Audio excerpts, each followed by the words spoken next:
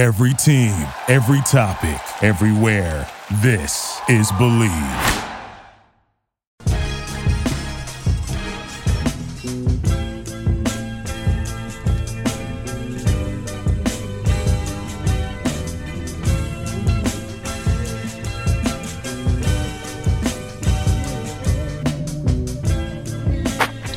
Hello, and welcome everybody to another episode of Strickland. I'm your host, Shwin and this is episode 339. I'm joined, as always, by my co-host, Stacy. That is at Stacy Penn and Stacy Penn 89 on Twitter. Stacy, how are you doing on this Monday afternoon? Doing pretty well. I know what it's like now to see a good quarterback completely self-destruct and throw 85 interceptions against the Jets. So we have that in common now. We do have that in common. But before we get started, not talking about that, but talking about basketball. Before we get started, I just make a few announcements. The first being that Strickland has an Instagram. Check that out. That is at the Strickland on Instagram, posting all kinds of new content on there. Strickland also has a YouTube channel where you may be watching this podcast. If you are and you've not done so already, please hit like and subscribe to the channel. That'd be a huge help to us.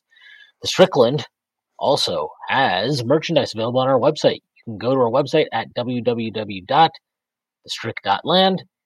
You'll find a link on there that'll take you to the merchandise store. You can find t-shirts, sweatshirts, hats, coffee mugs, water bottles, you name it, we've got it. Check it out. Again, that is on our website. And then the Strickland also has a Patreon, which you can subscribe to. There are a number of different tiers. There's a $6 tier that gets you access to Pod Strickland, this podcast that I host every Friday with Prez. You also get access to Takes from Obvious Bozos, our newest podcast, hosted by Andrew Steele, a.k.a. Doug, alongside Zach Blatter. They take your takes from our Discord channel, and they grade those takes to see how hot exactly those takes are. You also get access to the Strickland Discord, where the conversation never stops. There are further tiers. There's the $9 tier that gets you access to Strickland, my solo pod where I rant and rave about the Knicks even more. You also get access to wonderful premium articles by Matthew Miranda, one of the best in the business. And now you get access to Strictly NFL, our newest podcast. It is about the NFL, if you did not guess that already. That is hosted by Constantine and Jeffrey Rasmussen, who you are familiar with from our Rundown show post-game.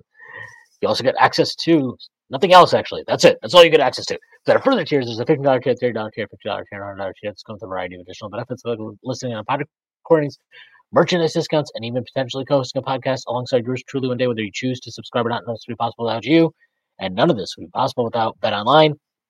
Football is back, and BetOnline is your number one information source for all your sports wagering info with all the up-to-the-minute stats, news, scores, and matchup breakdowns. Get the latest game odds, spreads, and totals from the NFL and college football at your fingertips with BetOnline's real-time updates on statistics, news, and odds.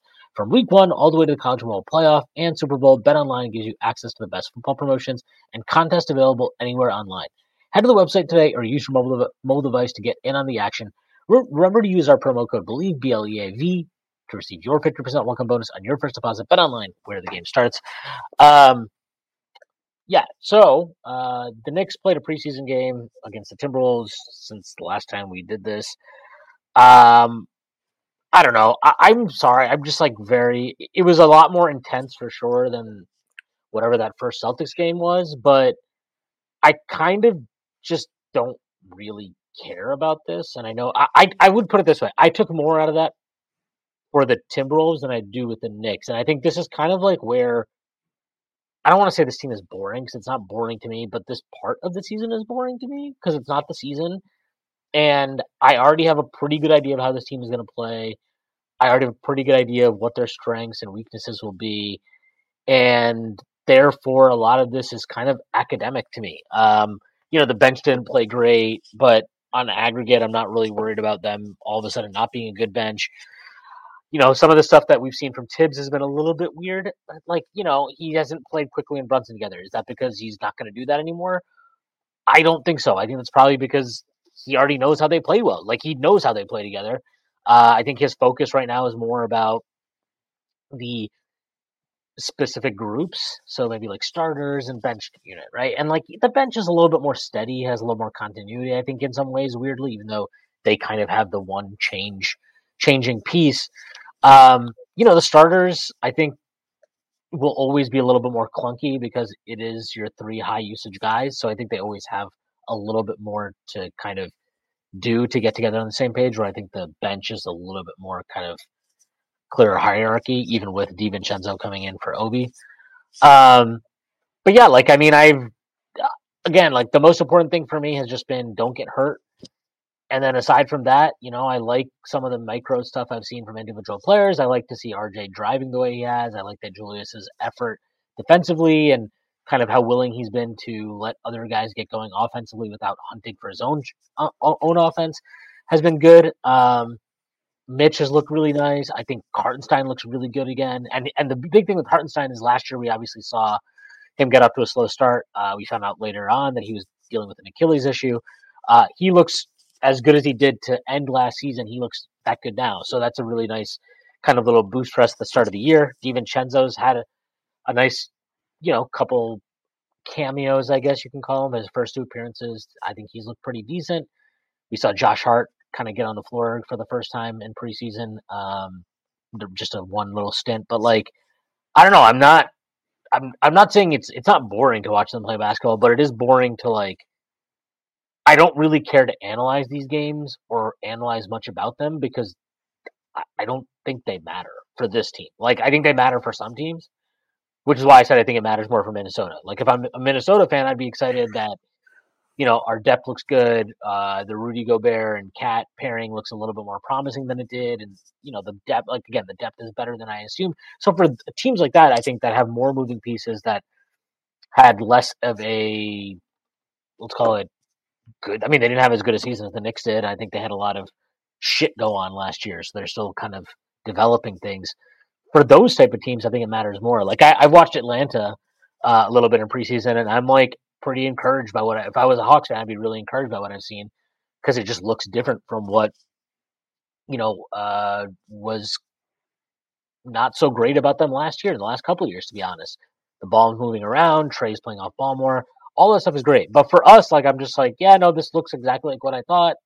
I hope nobody gets injured, and I'm good to go. I don't know if you have any, like, deep observations about the Knicks preseason, but for me, I just can't really muster much, like, oh, this is, like, like people are, like, going crazy. Oh, Evan looks good. Maybe he'll be, like, Evan can look as good as he wants. I really have no interest in playing him, and if we're going to be honest, he's a good-looking dude. Like, is he? I don't know about that.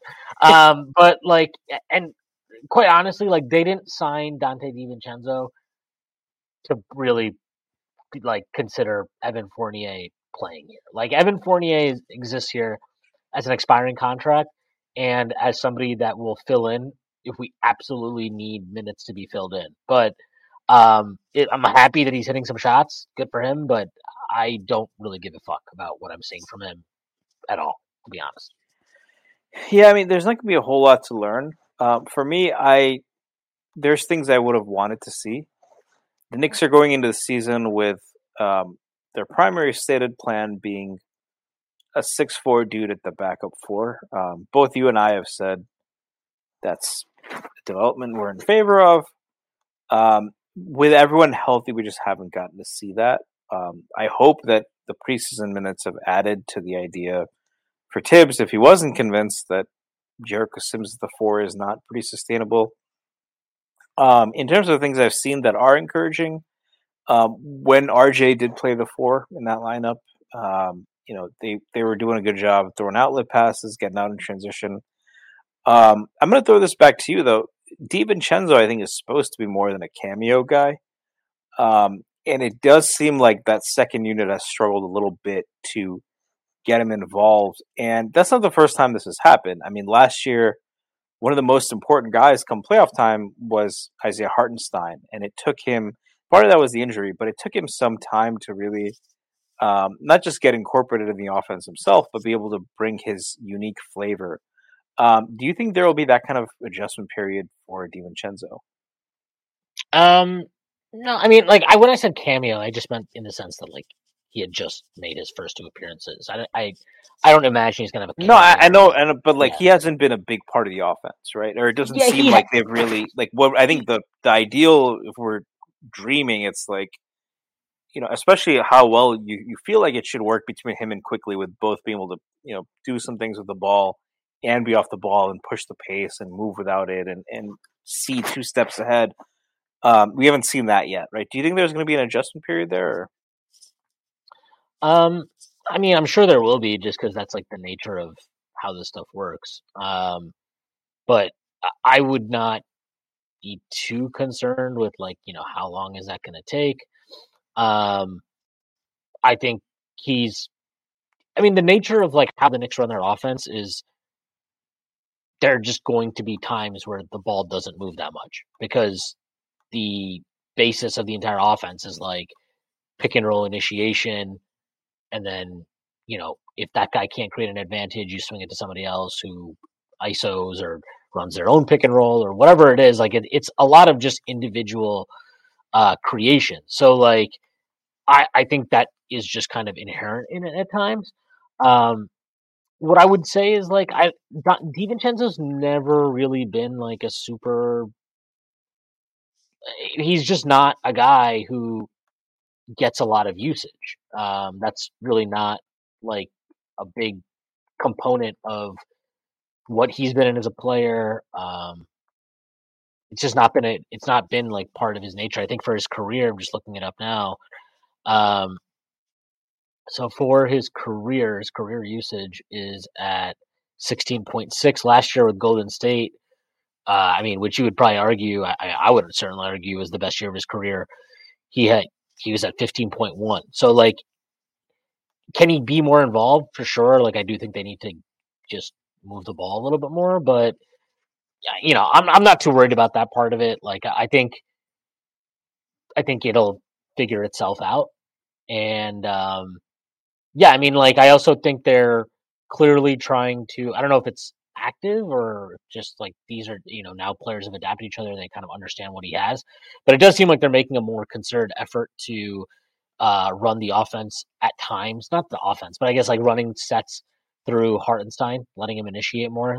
That seems to have been, I don't know if it's a focus, but it's definitely something that I've noticed happening in the first two games more than it did for most of last season. So I think that's really encouraging. And honestly, I think that's something that they need to lean into. Will they stick with it? I don't know. I just think it's something to definitely, it's something worth pursuing, if nothing else. Yeah, I think you've talked about this a bit. How would you compare? Do you think it could be something like how he used Joakim Noah on the Bulls? What do you kind of see the role for Hartenstein on this team in the second unit? And first of all, does Jericho Sims being any part of that equation at the four kind of destroy that? But two, like, what's your kind of vision there? In terms of what again? I'm sorry. The role of Hartenstein on the offense. Yeah, I just think that he's a guy that you want at the top of the key, at the elbows, running, getting guys moving off him, having him run dribble handoffs, having him find cutters. Like, I think that's really what you want to see more of with him. The shooting, like, I know he hit a 3 in this game, but just doesn't, I'm not really convinced that's ever going to be a huge part of what you really want from him offensively, and that's fine. I don't think that detracts really much at all from him as a player. So I just think the way they're using him actually right now in this preseason so far has been really encouraging. Hopefully they stick with it, and that's something that they stick with come the regular season. But yeah, I'm happy with what I've seen from him, and honestly, I think it's like the right amount of what you want from him.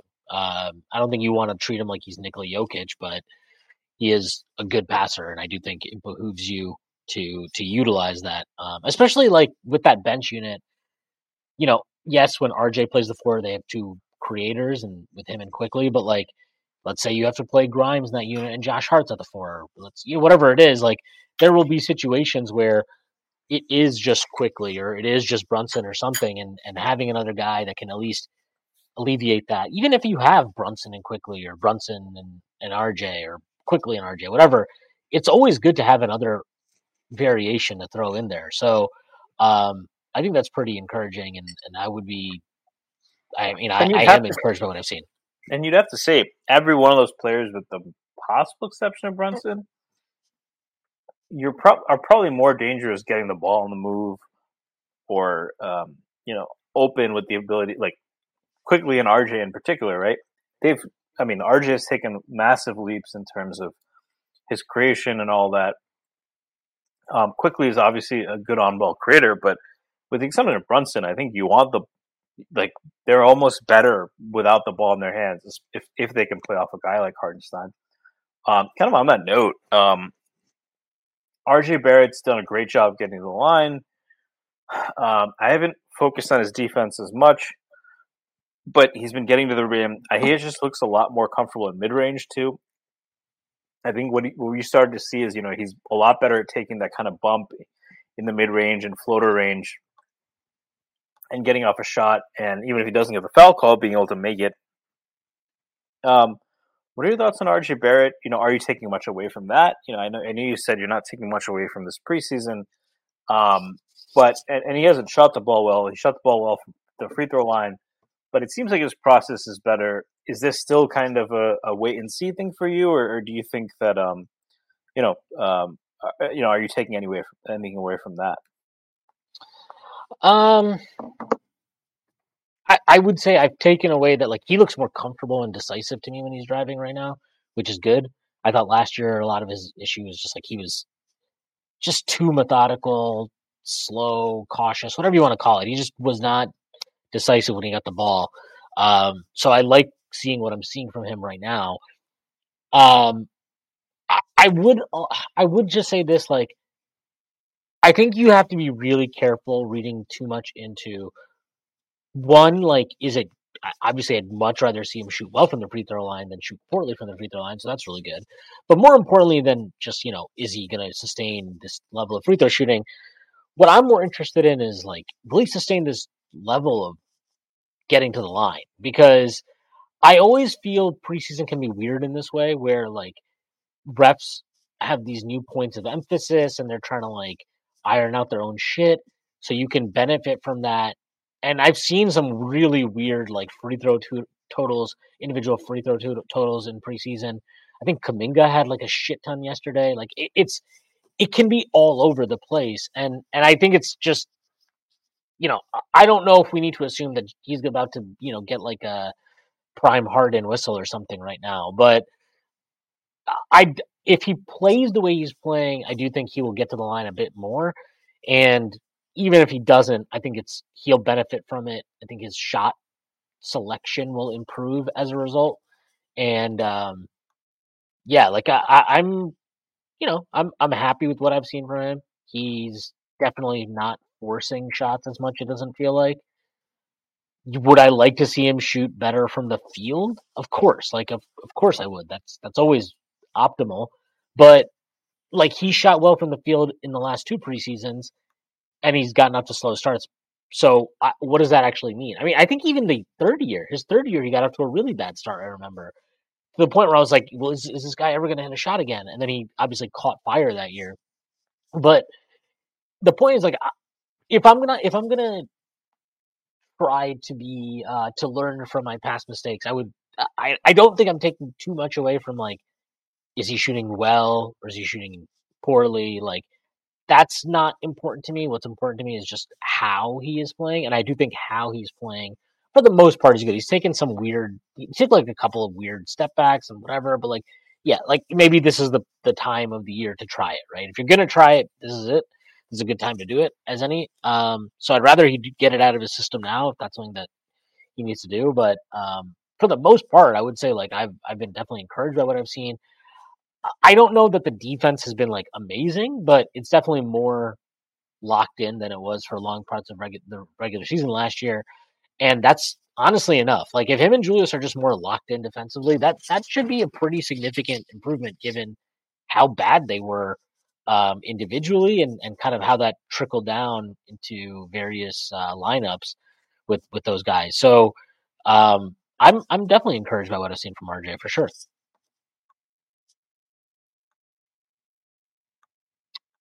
So, Stacy is, he is buffering. So we are in the buffer zone with Stacy. I'm just going to keep going here. I would say it's kind of interesting in the sense of I've been encouraged by what I've seen from RJ in the sense of he is he is kind of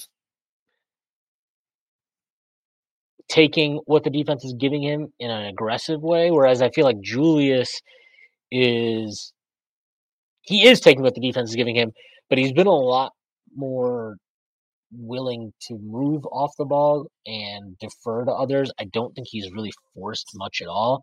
Like, sure, has he had a couple of possessions where you're like, what the hell are you doing? Yes. He went 1 from 4 from the free throw line against Timberwolves. He also went 0 of 3 from inside the arc.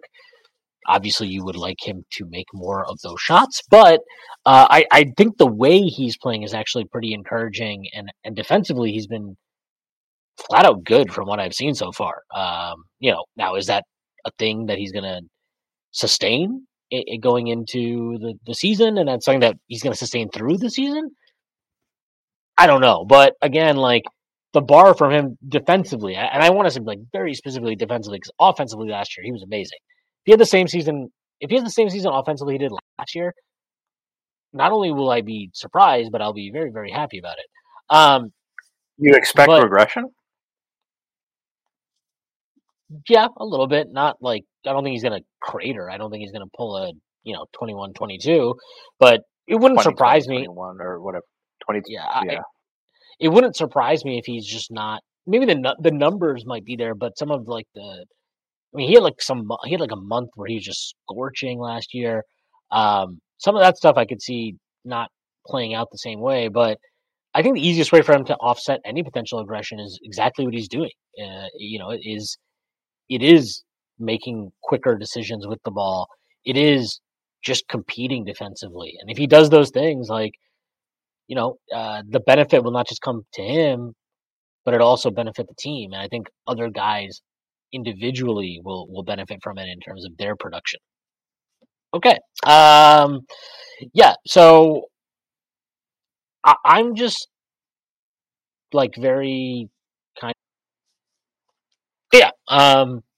That would be probably the biggest takeaway I have in terms of what I've seen that's good from Julius and just kind of like what I've liked from seeing from him. Yeah. I mean, him and RJ, because I think both those guys had something very, very significant to improve upon coming into the season. In RJ's case, more than just one thing. And in fairness, in Julius' case, more than one thing. But in terms of what they have shown, I would say that they've shown some really positive signs in terms of taking the right steps in the areas that we really needed them to coming into the season.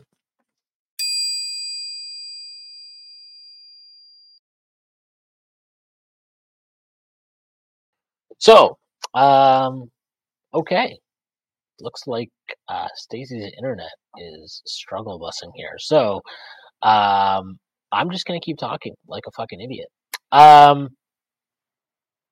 I don't know. I would say that in terms of like things I haven't liked, I would.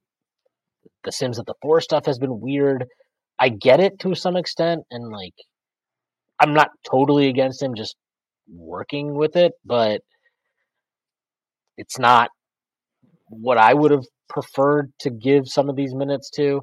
I do think that he's limited a little bit in terms of Josh Hart's he didn't play the first game. He's clearly on some type of limit for the second game. Even in that sense, like I would have preferred to see us put RJ at the 4 and play smaller units.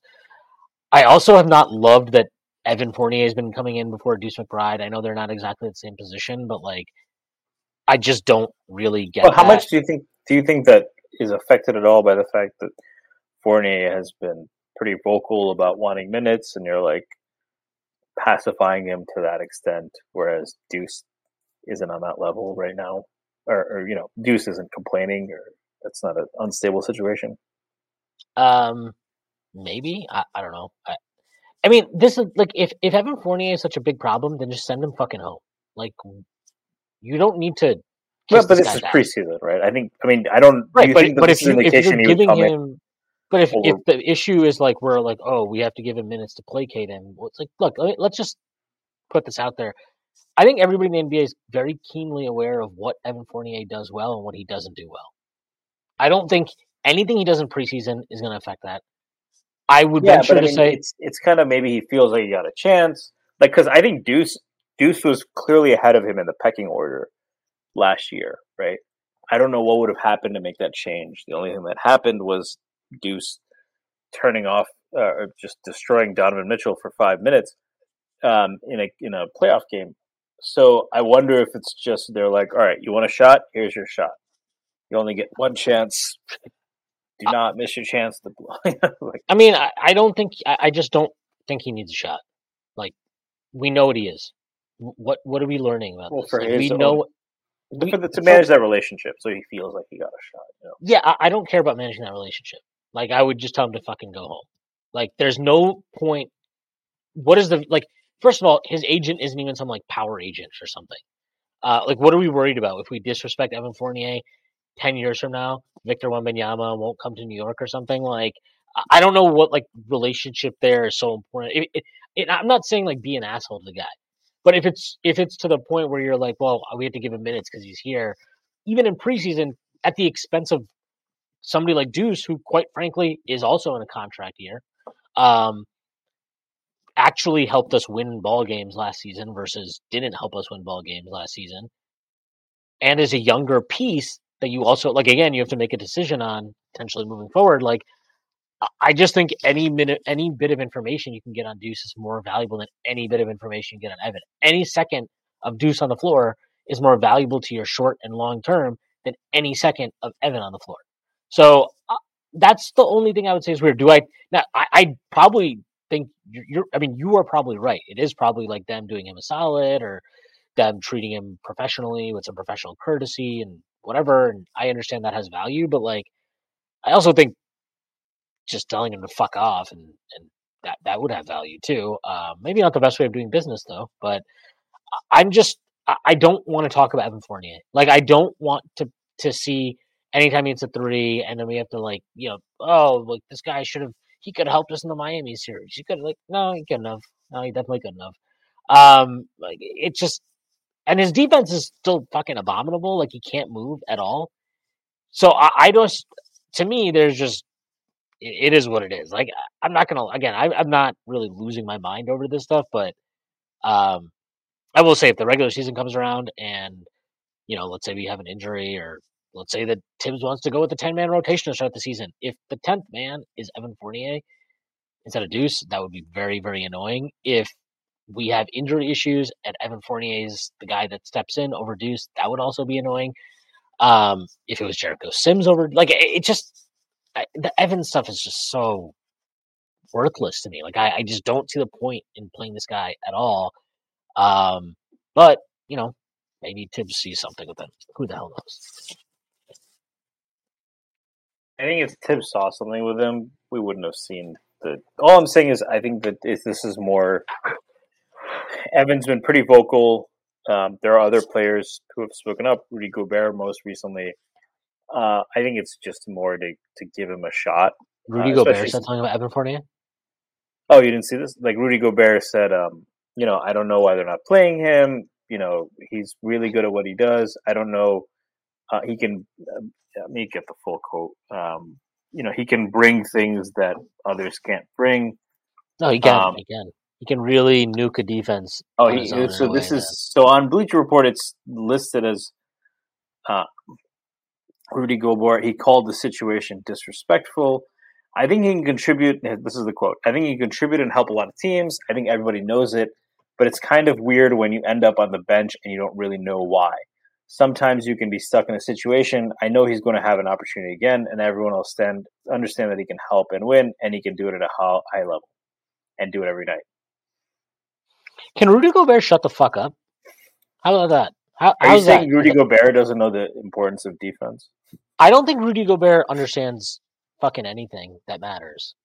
He can go fucking cry about not getting an Defensive Player of the Year award like a fucking loser.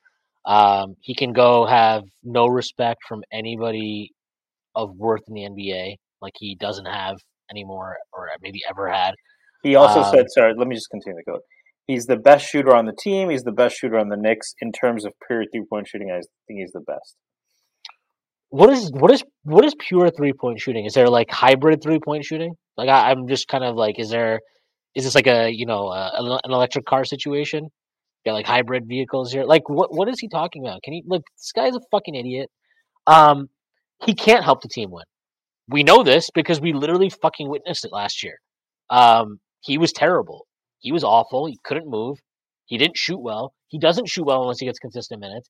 And to give him consistent minutes means it has to come at somebody else's expense. Why would we do that? What is the benefit of really? Oh, he's a great shooter, so we should play him. Okay. Like, there are plenty of great shooters in the NBA that don't play a lot of minutes. There are plenty of great shooters in the NBA that don't even play. Like, this happens routinely. This is not unique to the Knicks.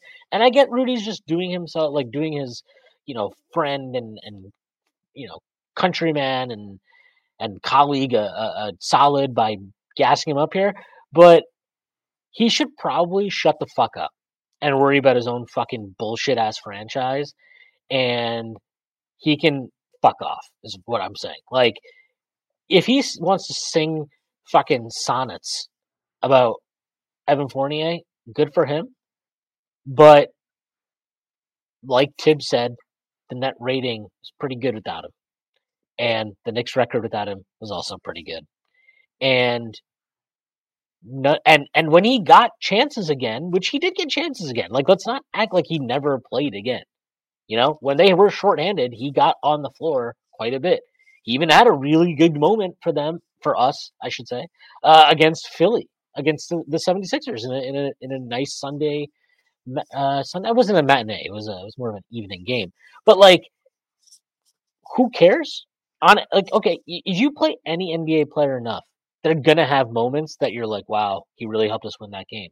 That's how it works. That's why Kelly Oubre keeps fooling people into thinking he's a good player. Like, yeah, if you play Kelly Oubre heavy minutes for a full season, guess what? He's gonna have like 15, 20 games where you're like, wow, he may have helped us win that game. And then guess what? The other fucking 60 games this season, you're gonna want to like blow your brains out watching him because he's terrible. And that's what it was like watching Evan Fournier last year. Like, yeah, you can point out individual like sequences or games that you're like, well, he played well then. Yeah, he did. Guess what? NBA basketball isn't about individual sequences. It's not about one game. Shit, it's not about 1 week. It is about fucking winning minutes. Like, win your minutes. That's what it's about. It's not about anything else. It is about, do you help your team win your minutes when you're on the floor? And Evan Fournier, for all the skills he has as a shooter, a pure 3-point shooter, for all the skills he has, that he sucks at everything else. He sucks at he's also like an awful decision maker. This is the other part of it. He's a terrible decision maker. Every time that guy gets the ball on offense and doesn't immediately put up a three, I'm like, he starts dribbling. I'm like, oh God, this is going to be a fucking mess. And he's a god awful defender. Like, he cannot defend at all anymore. He couldn't move. He can't move. He can't get around the screen. Constantly dies on him. He doesn't fucking rebound. I mean, unless you're comparing him to like Cam Reddish. Like, he doesn't rebound. He doesn't do anything at an acceptable level other than shoot the 3-pointer. And like, yeah, could the Knicks use a guy that can spread the floor? Fine. But like, not if it comes at the expense of basically everything else. So, if Rudy Gobert loves him so much, maybe he can talk to Tim Connolly. I am sure the Knicks would gladly give up Evan Fournier for very, very minimal draft compensation, which is good because that is all the draft compensation that the fucking pathetic Minnesota Timberwolves have. What about Ant? Fournier for Ant? Or Jalen McDaniels? Yeah, Fournier for Jalen McDaniels. Yeah, I'll do that. That'll be a good trade. Very, very okay with making that trade. I mean, is Fournier even a better shooter than DiVincenzo? That's another thing, right? Especially when you take into account range and kind of. Yeah, I mean, he probably is if you just consider like some of the like crazy movement threes that Evan can hit, and can he shoot over a contest better and all that type of stuff? Sure, but like the edge is so meaningless. If that's like, this isn't Steph Curry, it's not Klay Thompson, it's not like, I mean, it's not even Kyle Korver. He's not a Kyle Korver level shooter. He's not a JJ Redick level shooter. He's not one of these guys. So those guys are all probably slightly better defenders than him, you would think. I would think so. I would think that you're a slightly better defender than him, potentially. Also, like, he's not good at anything other than shooting. And I'm sorry, like, it's over. Like, if he needs to go play somewhere, that's fine. Like, maybe he can go to Miami, and you know what will happen, right? He'll go to Miami, and Eric Spoelstra will somehow have him draining like 8 threes in, game 4 against the Celtics, and Joe Mazzulla loses his mind. But like, it's over for him here, and that's fine. It is what it is. Like, we signed a guy, it didn't work out. Okay, it happens. And guess what? We have better players, we have better options, and we have a better like team in the sense of the pieces make a lot more sense together without Evan. And like, they're more athletic, they're younger, they can get up the floor, they can defend, they can switch positions, they can do more things on both sides of the ball that make them more versatile without Evan. Like, we already have Brunson, who is so good offensively that you accept that you have to account for him on defense. You have to cover for him. You have to build your structure in a way that minimizes and mitigates his weaknesses. That is acceptable because of how insane of an offensive player he is. You kind of had to do that last year with Julius because he was being lazy. And that was fine because he played at such a high level offensively, right? Like, if you need to be covered for on defense to the degree that Evan would need to be covered for on defense, you better be giving me crazy offensive value. And the fact that he doesn't, and the fact that we already have at least one guy for sure in Brunson that we will always have to mitigate, it makes it even less appealing or useful to consider playing Rudy Gobert's best friend any serious minutes or role on this Knicks team. Yeah, I think most people would agree with that. So going forward, but I mean, in your heart of hearts, you don't actually think Fournier is ahead of McBride in the rotation, right? I don't think so, but I know Tibbs does weird things. So, like, again, I'm like, there are things I think during preseason, and I'm just trying not to like actually be upset about any of them because it's preseason, it doesn't matter. But if he is ahead of him in the rotation to start the year, or whatever the rotation may be, if he's ahead of him in just whatever the pecking order, be it rotation, be it you're the first kind of situational dude that steps in, yeah, that would be annoying to me. That would be very annoying to me because I think Deuce is literally just, if Deuce shot, if you guaranteed me right now, Deuce will shoot average from 3 this year, guaranteed, no question. That player is significantly more valuable than Evan Fournier will ever be anymore in his career. Like, once upon a time, Evan Fournier was a very good player. He's a very good player. But now he that time is over. It's done.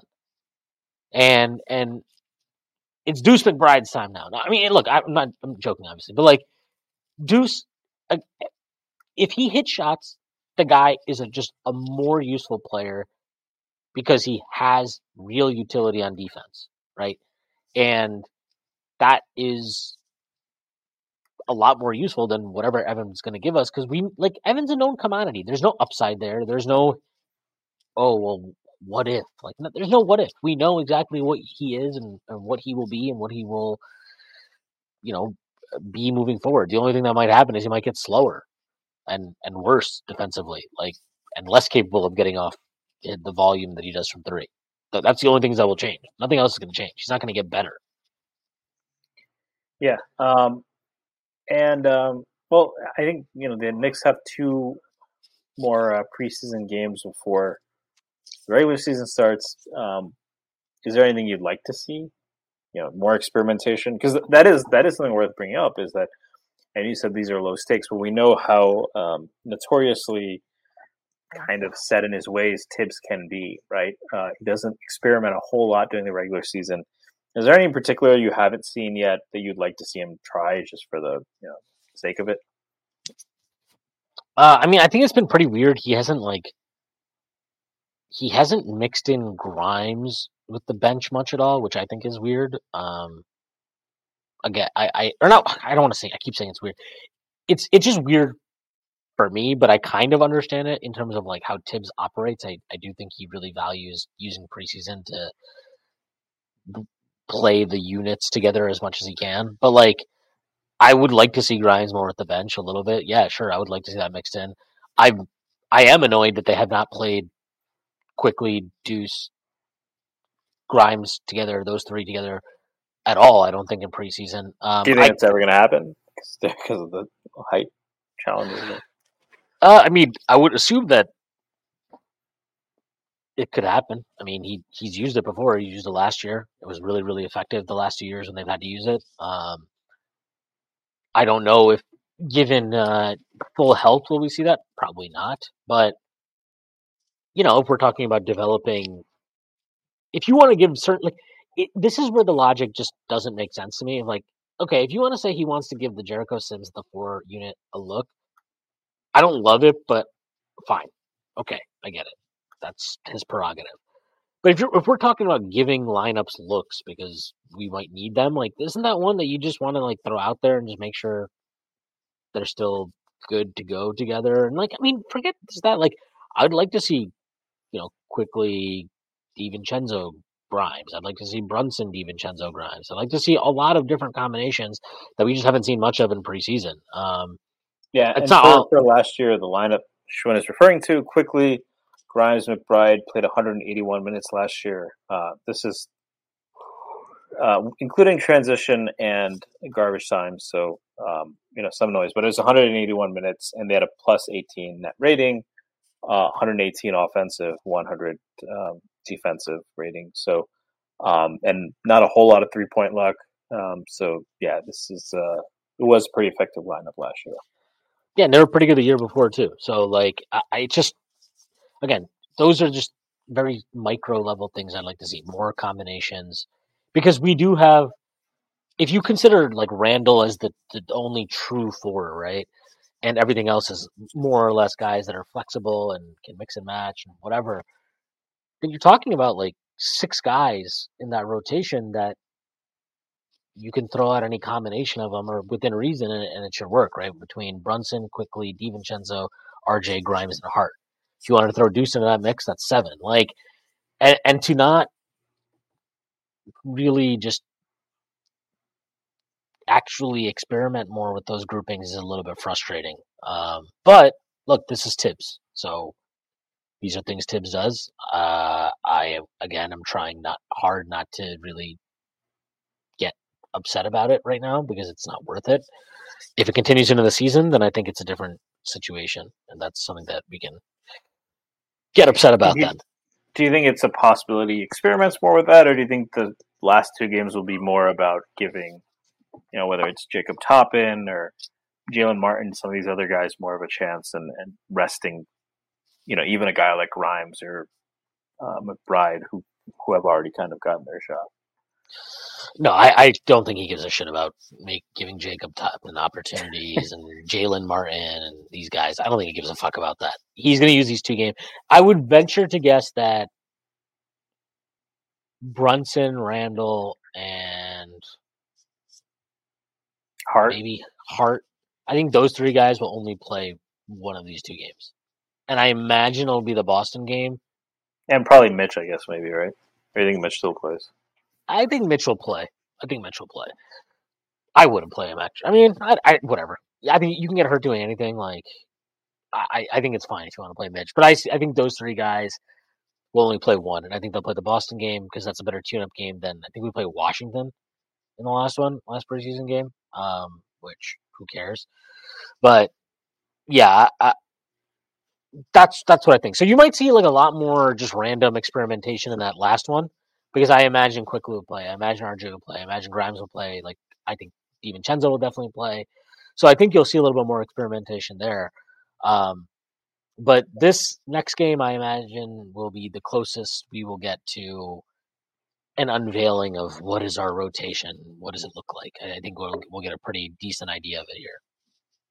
Yeah, I mean, I do think it's worth noting that, and this is a different situation. That was obviously a new team. Quickly didn't play his first preseason game. He's a healthy scratch. The second game is where we saw that, this guy's going to be a rotation guy, right? So, is there no one, I mean, I guess, I know you don't follow the draft as much. Do you think there's a remote possibility, maybe someone who hasn't gotten much time can kind of carve out a role based on what you've seen from them and very limited. Do you see that for a guy like Jacob Toppin? I mean, not this year, but like long term, I think Toppin's really interesting. He's definitely a profile that we don't have. I think he's a lot closer to me to not Tibbs was never gonna like severely cut into Randle's minutes, right? For anybody, but I think especially for a guy like Obi, who he just flat out did not think was a good defensive player or not a good enough defensive player, probably viewed him as somebody who could be physically overpowered defensively in a way that I think he's uncomfortable, that he's very much uncomfortable with. Not a good rebounder. Like I think he saw all those things, and he was just never kind of his type of. He was never going to cut into his minutes in a way that mattered at all. Obviously, Jacob Toppin, is a lot further away. He's extremely far away from ever earning a consistent role from Tibbs. But if we're just talking about the type of player he is, the skills he has, all of that, he to me is somebody I could actually imagine him being like, Randle's still my guy, but maybe he doesn't need to play 34 minutes a night. Maybe he can play 31. Just because he does have better instincts defensively, and he looks like stronger to me. Like he looks like he holds up better defensively. I think he doesn't have the high hips that Obi does, so he's less susceptible to getting pushed around. He's definitely more fluid through the hips also, so his lateral agility is better. And yeah, like I think if you're telling me like long term this guy will be an NBA player, that wouldn't shock me at all. Like I think there's some skills there that are very intriguing, and the overall package is intriguing. But is that going to happen with the Knicks? Not this year, that's for sure. And that's okay. Like that was never going to happen for him this year. Yeah. Anything else you wanted to discuss on the Knicks preseason? Not really, man. Knicks preseason to me is just like, just get it over with. Just let these guys be healthy and let's start playing some real games. Makes sense. I will say I'm like very interested to see this Bucks team. I saw a little bit of them yesterday during the halftime of one of the dumbest games of football I've ever had to endure. I assure you, there was one that was a lot dumber right before. So. No, I don't know, man. I'm sure it was dumber for you, for sure. But that was just very, very for both teams. I think Giants fans probably hated it as much as they did. So. Oh yeah, I'm sure. They probably hate the fact that they have to like care that they probably deserved a defensive pass interference call at the end of the game. It's like, yeah, I mean, it's a bad call, but kind of helps us maybe get Caleb Williams. So who's to say what's McCarthy. Bad? Is Caleb Williams QB1 anymore? I don't know. I thought he looked really, really. He seems like he gets a little shook in big spots. I'll say that. But like, I was watching it and like you could tell they're definitely still like getting used to playing with each other. And there were some sequences of like Dame overpassing where it's like there was one I saw where it was everybody though. So it was like they ran him pick and roll, they trapped him, so then he threw it to Giannis. Giannis drove, he threw it to Brook Lopez, who had a corner three. He didn't shoot the three. He passed it to Dame. Dame had a look from the wing, and then instead of just shooting it, he put the ball on the floor and then kicked it out to somebody else. And by that time that happened, the shot clock expired. But like even within that sequence, I was like, well, they got an open corner. They got an open driving lane for Giannis. They got an open corner three for Brook. Then they got an open wing three for Dame. And I know, like, it's preseason. I'm sure the Lakers weren't necessarily as locked in as they will be. And LeBron wasn't playing. But, like, when you see sequences like that, I'm just like, man, that is going to be a fucking nightmare to play against. Because who the hell, like, there's nobody that actually has the personnel to defend them, right? Like, it's kind of, Boston has more talent overall, but it's kind of one of those things where it's like, I don't even. If Well, I you mean, if they had constantly, Robert Williams, that would have been nice against some of those pick and rolls. yeah, no, for sure. But it's like if you, I mean, you can't do this, right? If you concentrated all the talent on a team into like one pile, right? Would Boston's pile be higher than Milwaukee's pile? Probably not. They'd probably be around the same. But like, would you rather evenly distribute the pile of talent along more pieces that Boston has, or would you rather concentrate it more in the way that Milwaukee has? And like, basketball in the for forever, the idea has been like the team with the best talent, individual talents, usually comes out on top. But this will be an interesting test case scenario, just because Boston's top end talent is really fucking good. Also, not as good, but it is really fucking good. But also, like Dame and Giannis have never played with people as good as each other. They're also calling it freak time, which, like, come on, what are we doing? Um, but but yeah, like I just watching them for a little bit yesterday to end the second half or the first half, sorry, second quarter was like, yeah, that team is going to be really hard to defend. And even Boston, like, they don't. Yeah, okay, you can tell me that Drew can defend Dame. They don't really have somebody now that, other than Horford, who's he's old. I don't know how much you can really depend on him to do it. They don't have as many guys that can slow down Giannis like they did in the past. I thought They Robert have Williams Wenyan always, Gabriel, don't they? yeah, the Giannis stopper. But yeah, like they had, Robert Williams is a guy that you could throw on him. Grant Williams is a guy that gave him trouble. Like, and now it's just Big Al. And I know Porzingis is a rim Porzingis. protector. Yeah, he's a rim protector, but you can't put him on Giannis. Giannis will fucking just body him. Like Randle bodies him. What's Giannis going to do to him? Like you can't just put Porzingis on him. And I like the other part too that I've found kind of interesting is there's that series from, I think it was the 2018 playoffs. So that was when Dame was obviously with the Blazers and Drew was with the Pelicans still. And Drew had him in hell. I mean, that was like that might have been Dame's worst playoff series anyway, ever. And while I think that is meaningful to some degree, the Blazers did not have anybody as good as Giannis that could like take away any focus. And he had Anthony Davis behind him. It's not like he was just like it's him by himself. Like Anthony Davis behind him helps a lot. Anchoring the defense. So like, yeah, I know he'll have Porzingis here, but they have Giannis. So you're gonna have to like that. Just means you cannot key in on Dame in the same way. And like I'm sorry, like we saw Brunson give Drew buckets last year on multiple occasions, and obviously we think Brunson's amazing. But if you think Dame is a superior offensive player to Brunson, I don't really see why I should believe that like Drew is uniquely. Oh no, they have Drew now. Now Dame will never be able to score, and this like I don't see that. I think that's kind of like a nonsensical argument, and I just again like watching that game against the Lakers yesterday. I know it's preseason, but you can just see the way they open up the floor for each other, and it's so dangerous. Yeah, and it's like to your point on the overall talent stack. Generally, in basketball, that matters more.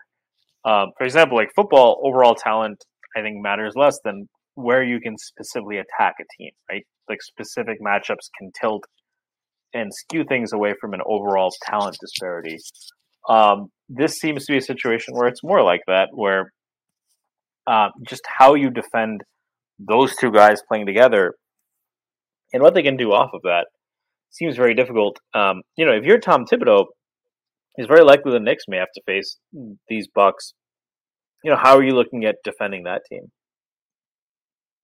That play, let's start with, right? Just Giannis and Dame running a pick and roll. Pray. Just pray. That's that it. possible? Heart. Yeah, I mean, miles and miles of heart. I don't know. I mean, the Lakers were blitzing them a bunch yesterday, which I thought was an interesting strategy. But like, if you're blitzing, then you're giving up chances for Giannis now to attack a defense that's not just bent, but at a numerical disadvantage. Is that really what you want to do? I get the idea of let's turn Giannis into a playmaker or something, but I don't know, man. I don't know if you want Giannis.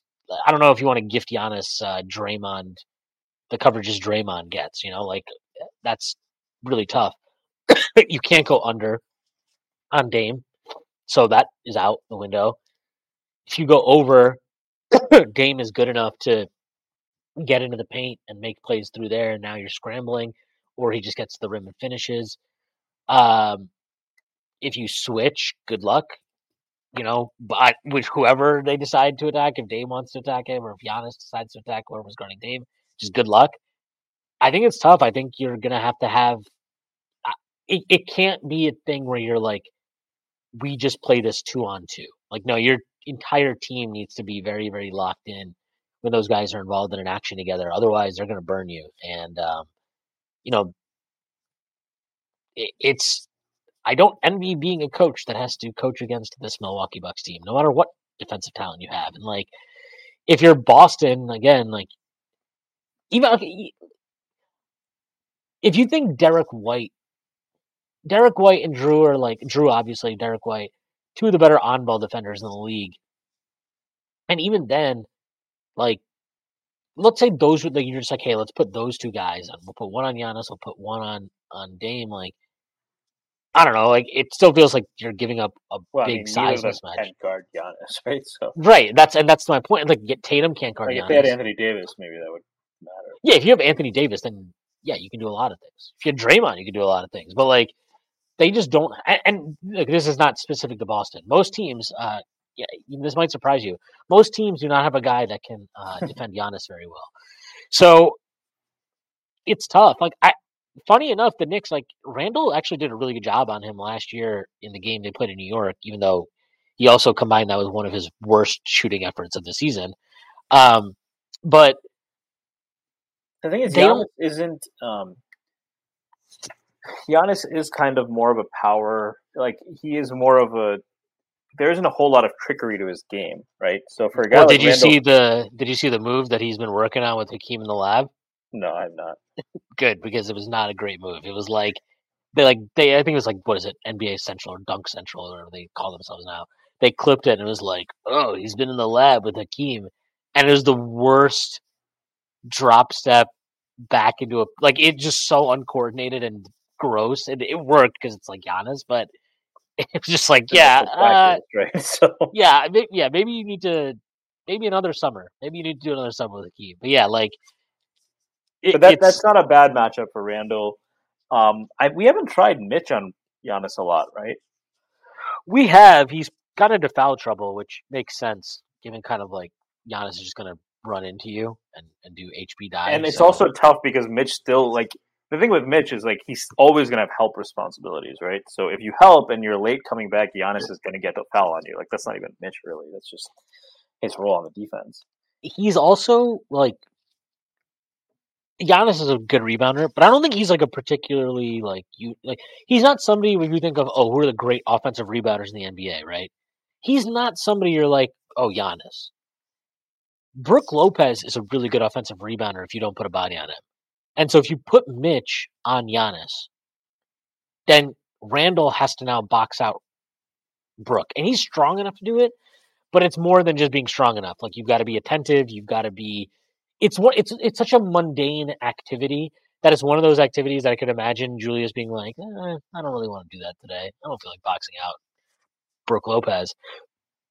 It's just like you mentioned, between the kind of what you're sacrificing in terms of his help responsibility and what I think allows Brook Lopez then to start stealing extra possessions for them. I'm not sure you want to go down that path too much. Now, in spots, if Randle's off the floor, sure, then you do that. But, we've seen Giannis just be a handful for a lot of big-ass centers, not just Mitch. We saw he gave Hartenstein work last year, too, and Hartenstein's a big dude. So, it just is what it is. You're never going to stop Giannis. You're just going to have to try to contain him the best you can. And I do feel Randle can be annoying about a lot of things. He would be pretty focused. I think he'd be pretty jacked up to face off on Giannis. Like if you were like, hey, this is your matchup. You've got to defend him. That's actually one dude I would not worry too much about. Like he's not going to compete defensively, or he's not going to. I think he would compete. I think he would kind of relish that matchup in a lot of ways. And so I'm very curious to see how they play this out. The guard stuff though, man, with Dame, I have no idea what the hell we're going to do. Well, I mean, they have some good point of attack options. They had Grimes. They have Deuce for however long they want to use him. Mitch was much better. I wonder if they would go back. They've Dante. What? They've Dante. Dante and Quickly are ideally off-ball guys, but those are guys who can play on ball pretty effectively. So they have some options and they have some bodies to throw there. It's also the bigs. Like I think Mitch is capable more of hedging. It's not something that Tibbs goes to a lot, but when they've tried it, I think Mitch has been capable. Sims has that in his bag. Hartenstein has shown that, although I think you'd probably like Hartenstein and Drop. Drop is probably a bit of a non-starter against Dame. It's also like they have so many good help defenders. To your point, it's not going to be a 2-on-2 thing, even if you had Bam and Drew together somehow, right? That's probably your best 2-man pick and roll defense combination you could make in the league, besides Drew and Anthony Davis, whoever you want to say. Do you feel like that? Who do you think the Knicks can help off in this kind of supporting cast here? On Dame, I mean? On that. If it's a pick and roll with Dame and Giannis, who are you helping off of? Like, how are you kind of making it? I mean, you got to help off on whoever. So, like, not Chris or Brooke, right? I mean, ultimately, I think you'd have to chance helping off Brooke, right? Like, if the best shot they're getting is a Brooke Lopez 3 and he's a good 3-point shooter, you almost have to live with that given your other options, right? I would rather give Brooke an open 3 than Middleton. And the rest of it, I don't know. Like, it's funny that Grayson Allen isn't there anymore, which makes their team more likable, which is good. I guess if Portis is in the game, you'd help off Portis, but he's like a pretty decent 3-point shooter too. It's just tough. Like it is tough what they present, and they're going to put a lot of pressure on you. And you got to make. I mean, the thing is, let's say I don't know who's been starting for them, but let's say Beasley. Let's say Beasley was starting. He's a space cadet on defense, but he's a pretty solid 3-point shooter, and that makes it hard. Like they have dudes that can shoot the ball, and they're probably going to be playing a lot of their minutes. I think that they have Campaign now too. He might be a guy that features in lineups for them. Like it's tough. Again, I don't envy the job of Tibbs in this situation or any coach that has to face off on the team, because I think they're going to put pressure on you in ways that a lot of teams don't. And like same goes for Boston, right? Boston's going to put pressure on teams in ways that a lot of teams don't, because they have a legit 5 that can spread the floor on top of having Tatum and Brown and Holiday now. So like these two teams are they're going to stress defenses to a very, very high level. I'm very interested to see how teams defend them. I think with Boston, it's a little bit easier. You can get away with switching more against their guys than you can, I think, with Milwaukee. The upshot for Boston is they should be a more solid defensive team than Milwaukee, even with kind of like the personnel Milwaukee has. Also worth noting that Milwaukee, I don't think Middleton has played yet, and they also have a rookie head coach. So they have more unknown variables. I know that Mazzulla is a second-year coach, and obviously he was kind of thrust into that position last year, but he still at least has he has the experience. Adrian Griffin does not have a head coaching experience until now, so how he adapts and how he responds to things, and that'll be very, very interesting to see. Yeah, interesting on this play Atlanta too. Is he gonna throw the full sink at his son on the Hawks? That'll be interesting to see. Another question, kind of getting back to what we were just talking about. We should talk about Boston afterwards, but there's several players on the Knicks who said Mitch is their most important player. He got rated, I think, 50 spots below Jared Allen. I think me and you have talked about Mitchell Robinson a lot in the past. I don't know if he's their most important player. I think that he brings a very unique skill set, and he's less replaceable, especially for people who want to replace him with like Karl Towns or something. Can you just tell me your thoughts on that? Do I think Mitch is our most valuable trade piece? I saw that. I thought that was an interesting article. No, I don't know about trade piece, but just valuable player. Did it say? I think there's the other players in the Knicks saying that's the one I'm talking about. It might have gotten aggregated as trade chip or something like that. Yeah, and there were like I think Grimes said something about him being the most valuable player. I think it was very specifically Grimes. I don't think he's the most valuable player. And this is not a knock on him. We've gone 500 in the last 2 seasons without him. I believe that is over. I mean, it's over a pretty decent amount of time. I want to say 14-14 or something without him over the last 2 years. Which is worth noting. That is coming down from how the Knicks have actually played, which is nice to say because yes, but I mean, well, if you include the year before, it's about roughly even, right? If you combine the seasons. So no, I don't think he's the most valuable piece. We've shown an ability to at least withstand his absence for a little while.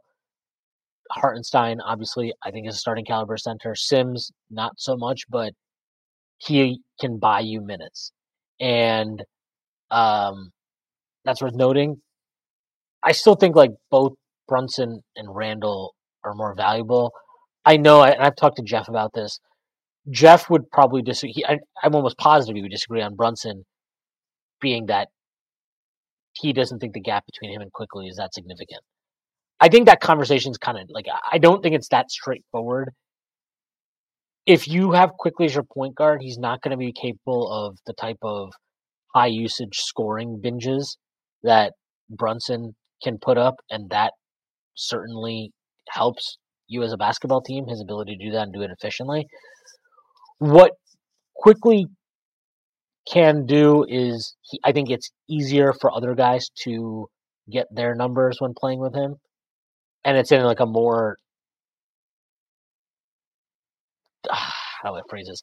It's in like a more fluid way, whereas sometimes with Brunson, the offense can feel very kind of like segmented. And then the other thing is Quickly is obviously just a way better defensive player than Brunson, so you get value there too.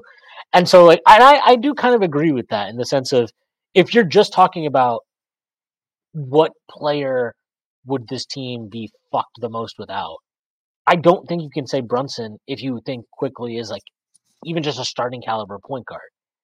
So I would not. I mean, it's got to be Randle this year, right? It's Randle. The backup four is hard. So right, to me, it's odd. Like I think last year there was another that you could, again, if you wanted to argue, well, you have Obi, you'd play a different way, blah blah blah. At least that's more of an argument then. But like now, this year there's no one, right? You can't have. Yeah, there's none. You'd be so undersized.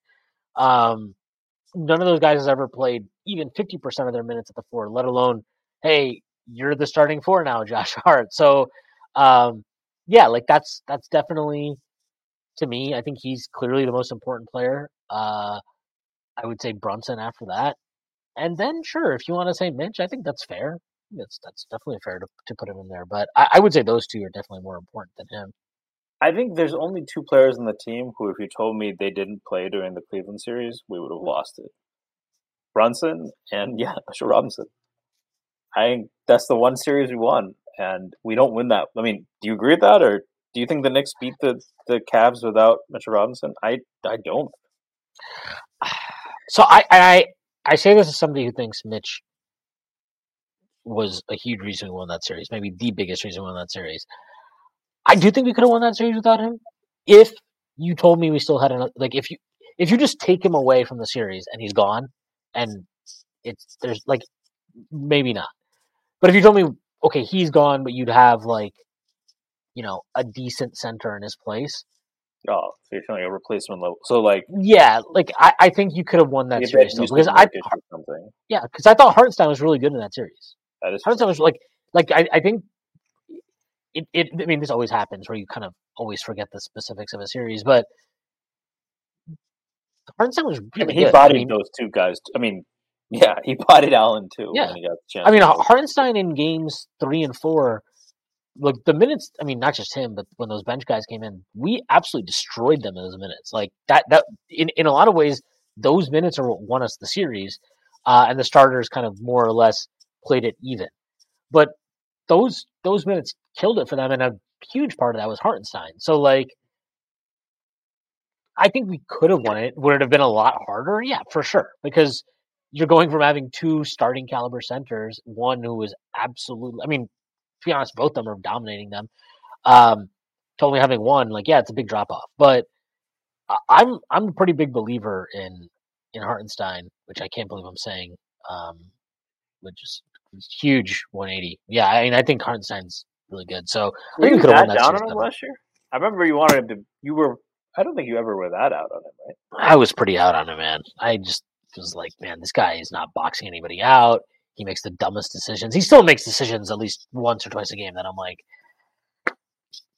okay, all right, sure, Jokic to the East over here. But Well, you guys, no, you watch Josh Allen, so it must be the same feeling, right? So once in a while, you got to live with some crazy decisions.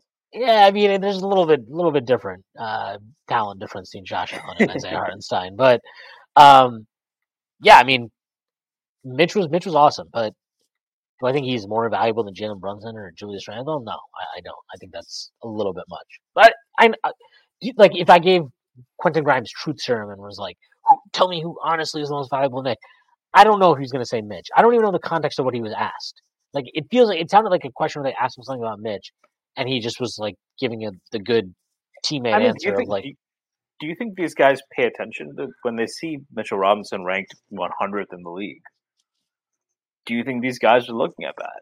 And maybe that's kind of because it does feel like he's underrated. Oh, I'm sure they are. Anybody that tells you they're not looking at that is lying. Also, Mitch, great answer. I'm him. I'm like, the funniest thing about that is like when I saw that ranking, I was like, man, that's so disrespectful. And Mitch is just like, yep, I'm him, bro. Number 100. Well, but yeah, I'm sure they're aware of it.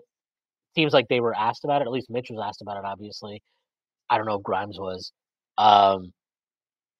These guys are all online. You know, like they know exactly what's happening, what people are talking about. So I'm sure that they're aware of it.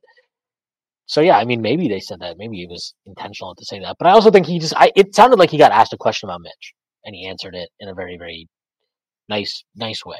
Which good on Quentin Grimes. Cool.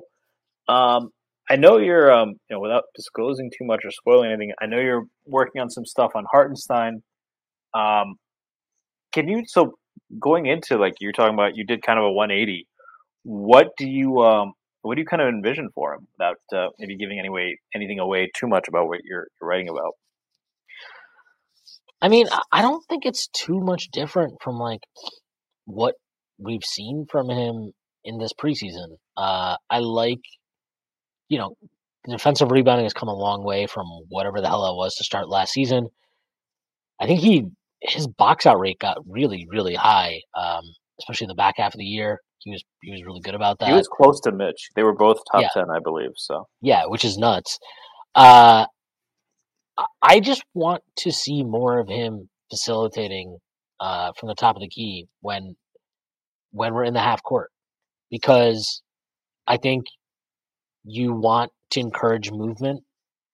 That bench unit especially, I think, needs to be – they need to keep things moving and keep guys, active.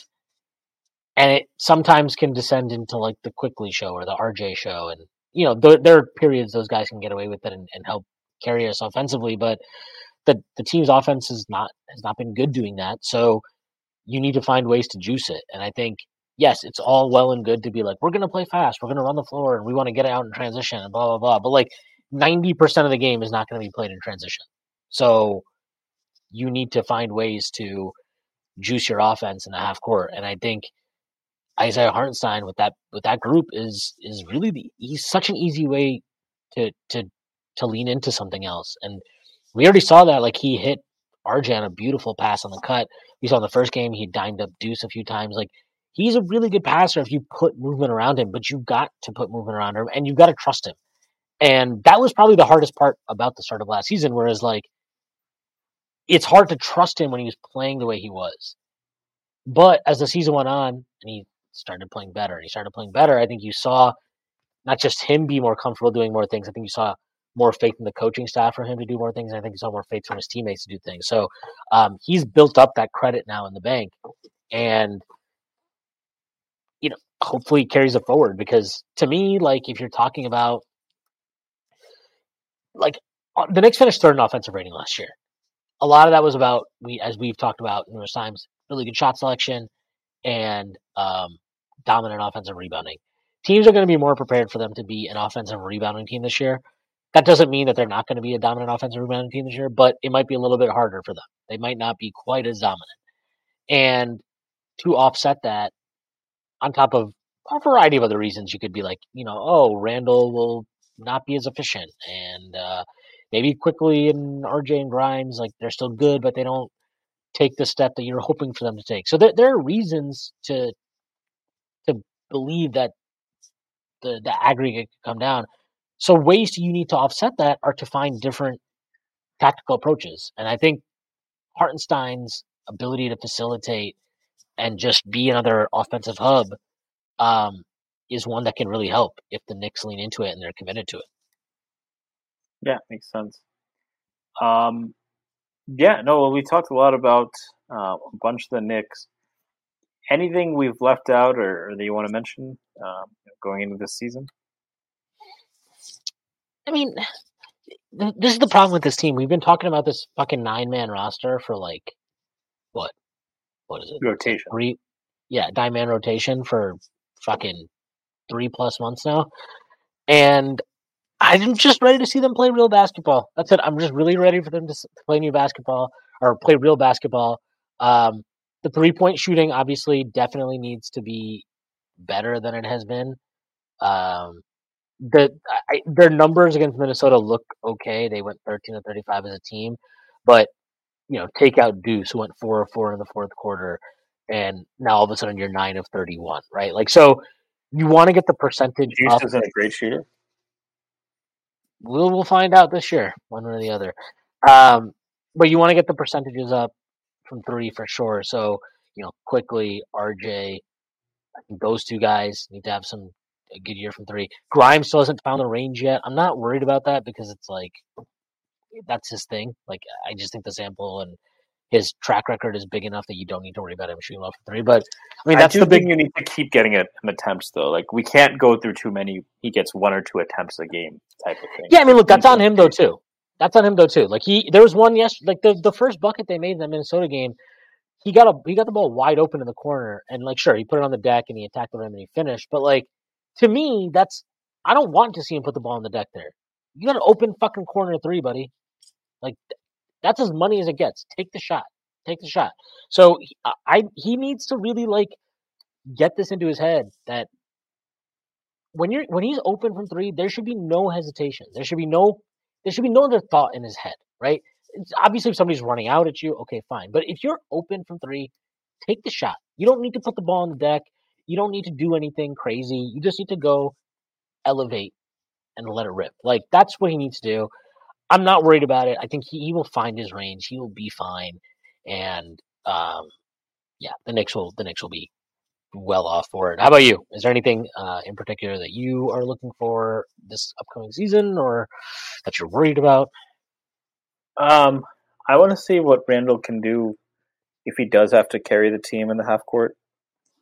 I want to see. I think Quickly. I didn't watch as much of the second game. In the first game, Quickly looked even stronger than he did last year. I want to see that translate to maybe more. I mean, Quickly is just. I mean, we don't know how much time now, so we can save this for another pod. But I was thinking about this, and I was thinking that if Quickly went to Portland and he had the Anthony Simons role, do I think he'd be more well regarded offensively? And I said, yeah, because he probably would have the freedom to let it fly in a way that he hasn't. But would he be this level of defender? Like, I do have to give Tibbs some credit for that, right? We know Quickly was a great defender in college, has the work ethic, but to be this, one of the best off-ball guys in the league, I don't know if that would have happened. And I don't know if but I think that at some point he's going to be needed to empower to, like, at the end of the day, yeah, like he's become a lot better attacking the rim. He's become a lot, like, you want him to be a good playmaker. end of the day, what's really going to make him an offense, like what really is exciting about him as an offensive player, is just kind of the threes that no one can defend. When they go under and he's well behind 3-point line, you just let it fly. When you're worried about the floater and he can just stop on a dime, or he can cross back over and pull up. So a little more, I've been saying this for a while, a little more fuck it in Emmanuel Quick's game. Balanced with still making the right decision. But I think that between him and Tibbs, they're two smart basketball guys. They can get there. I've really liked what I've seen from RJ Barrett a lot. I'd like to see the jump shots just go down a little bit more. But honestly, he's been at close to 60 true shooting despite not hitting any threes because he's getting the line so much. And then the last thing I want to see, I want them to commit at some point to Randle being I know you wanted to see Grimes with the bench unit, which I agree with. I like Grimes at the 3, but on kind of a related note, Grimes at the 3 usually means that there is not going to be an RJ in there to babysit the bench, which means if it is a bench unit and there's no Brunson, then I want Randle to be that guy. So I think the one thing I really want Tibbs to commit to is staggering Randle, because it does a few things. One, I mean, I've said this all off season. Brunson can score. Brunson is opponent invariant, right? Unless he is the focal point of the defense, and like a really good defense in the playoffs, like Cleveland, he's not going to be stopped. And he was the focal point of Cleveland. He was the focal point of a really good Miami defense, and he still was torching them. So he doesn't need minutes against the bench. Randle can benefit from that, though, right? Because there are teams with good offensive players that are going to slow him down. He is going to be playing off of Brunson. So now that you have this Randle skill set where he's great on ball, but on the starting lineup, that's probably not his ideal deployment. Put on that second unit and Randle, Quickly, Grimes, and DiVincenzo next to ideally Hartenstein, but even next to Mitch. I mean, him with those 3 shooters, those 3 guys, either he gets the rebound, they're guys who run up the floor in transition and find spots. And then, so, I mean, imagine you got Randle coming downhill and you have to worry about Quickly or Grimes fanning out on the wings. And you have Hartenstein throwing outlets and kind of in the half court acting as a hub. That's a lineup if they go through this whole season without using that, I just don't know how you excuse that. It should, especially against bench units. You know, there's some starting lineups that it's not going to do as well against, but that's something I really want to see. Yeah, I definitely think that's something they can lean into, and I think the numbers with even, we talked earlier about Quickly, Deuce, Grimes. I think if you look at their numbers and add Randle, even that group was really good last year. And just to quickly add on to your point about Quickly and Simons, somebody put out a list of rank these players, and among them was Quickly. Yeah, and it was among them was Quickly and Simons, one of the options. And I put Quickly above Simons, and I had a few people were like, "That's crazy that you put Simons or Quickly above Simons." And I'll just say it this way, very, very quickly. I think when you look at players, when you look at players, especially when you're talking about offensively, if that player is not good enough to be a first or second option on a contender, then they need to provide utility in other ways. That can be as a playmaker. That can be as a plus defender, whatever it is. Simons doesn't do that. Simons is neither capable of being a number 1 or 2 option on a contender. He's not a particularly good distributor, and he's a terrible defensive player. And that player, to me, is much less valuable than Emmanuel Quickly, who, if you want to tell me he's not as good offensively as Simons, sure, I got no problem with that. I would say that doesn't matter that much when neither of those guys is capable of being a top 1 or 2 guy on a championship team. So at that point, my point was just more he would probably be launching a lot, and he'd be regarded. Yeah. No, I get your point. I'm just saying, to me, I don't even care about the context of their situations when people are trying to make the comparison, because I know that Quickly, inherently, the guy that can contribute on a title team or a contending team or whatever is more valuable than the guy who would have to recalibrate his game and add value in areas that he's been a negative value in so far in his career. So, that was a pretty easy, I don't know. If you think Simons is better than him, that's fine. I don't really care. He might be better. If you need to have a better lead dog on a bad team, sure, Simons is your guy. If you want to have a guy that actually helps you win basketball games on a good team, Quickly is your guy. All right. Anyway, that's enough for today. Stacy, let the people know they can find you and plug anything you'd like to plug. Stacy Patton 89. We've got a few new pods that I'll plug. Strictly NFL, we plugged a bunch, and I'll reiterate what Shwin said. Check out takes from Obvious Bozos. Find out if your take is a bozo take or if you're safe. I put myself out there on that Discord channel, and it should be a fun pod. So check that out as well. As the New York Liberty are in the WNBA Finals, just won a game to stay alive, 2-1 in elimination. So continue to check all our coverage out from the great Gigi Spear and Matt Miranda on the Strickland. Yeah, I'll echo that. Definitely check out Strictly NFL, and definitely check out all the great work that Gigi and Matt are doing covering the Liberty on their hopeful title run here. But aside from that, I have nothing to plug personally. So again, definitely check out that stuff. I will plug our merchandise. I will plug our Discord. I will plug the Patreon. And I will plug BetOnline, our great sponsor. All right, that is our show for today. I hope everybody has a great week, and I will see you on Friday.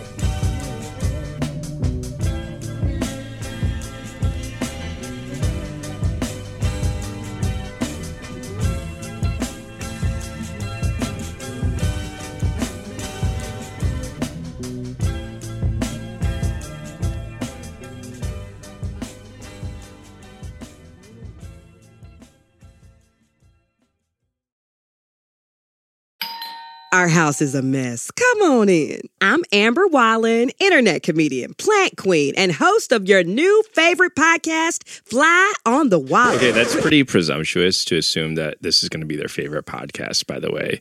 Like, come on, Amber. Anyway, that wasp that you just heard interrupt me is my husband. And co-host, Benjamin Wallen, also a comedian, and I host people at our home. I have a great wine collection in my cellar. Well, you mean the mini fridge? Yeah, it's a mini fridge. It's a mini fridge. New episodes of Fly on the Wallen drop every Wednesday. Listen in as we discuss relationships, books, and keeping our sweet baby kid alive while we make laughs on the internet. Subscribe to Fly on the Wallen wherever you get your podcasts.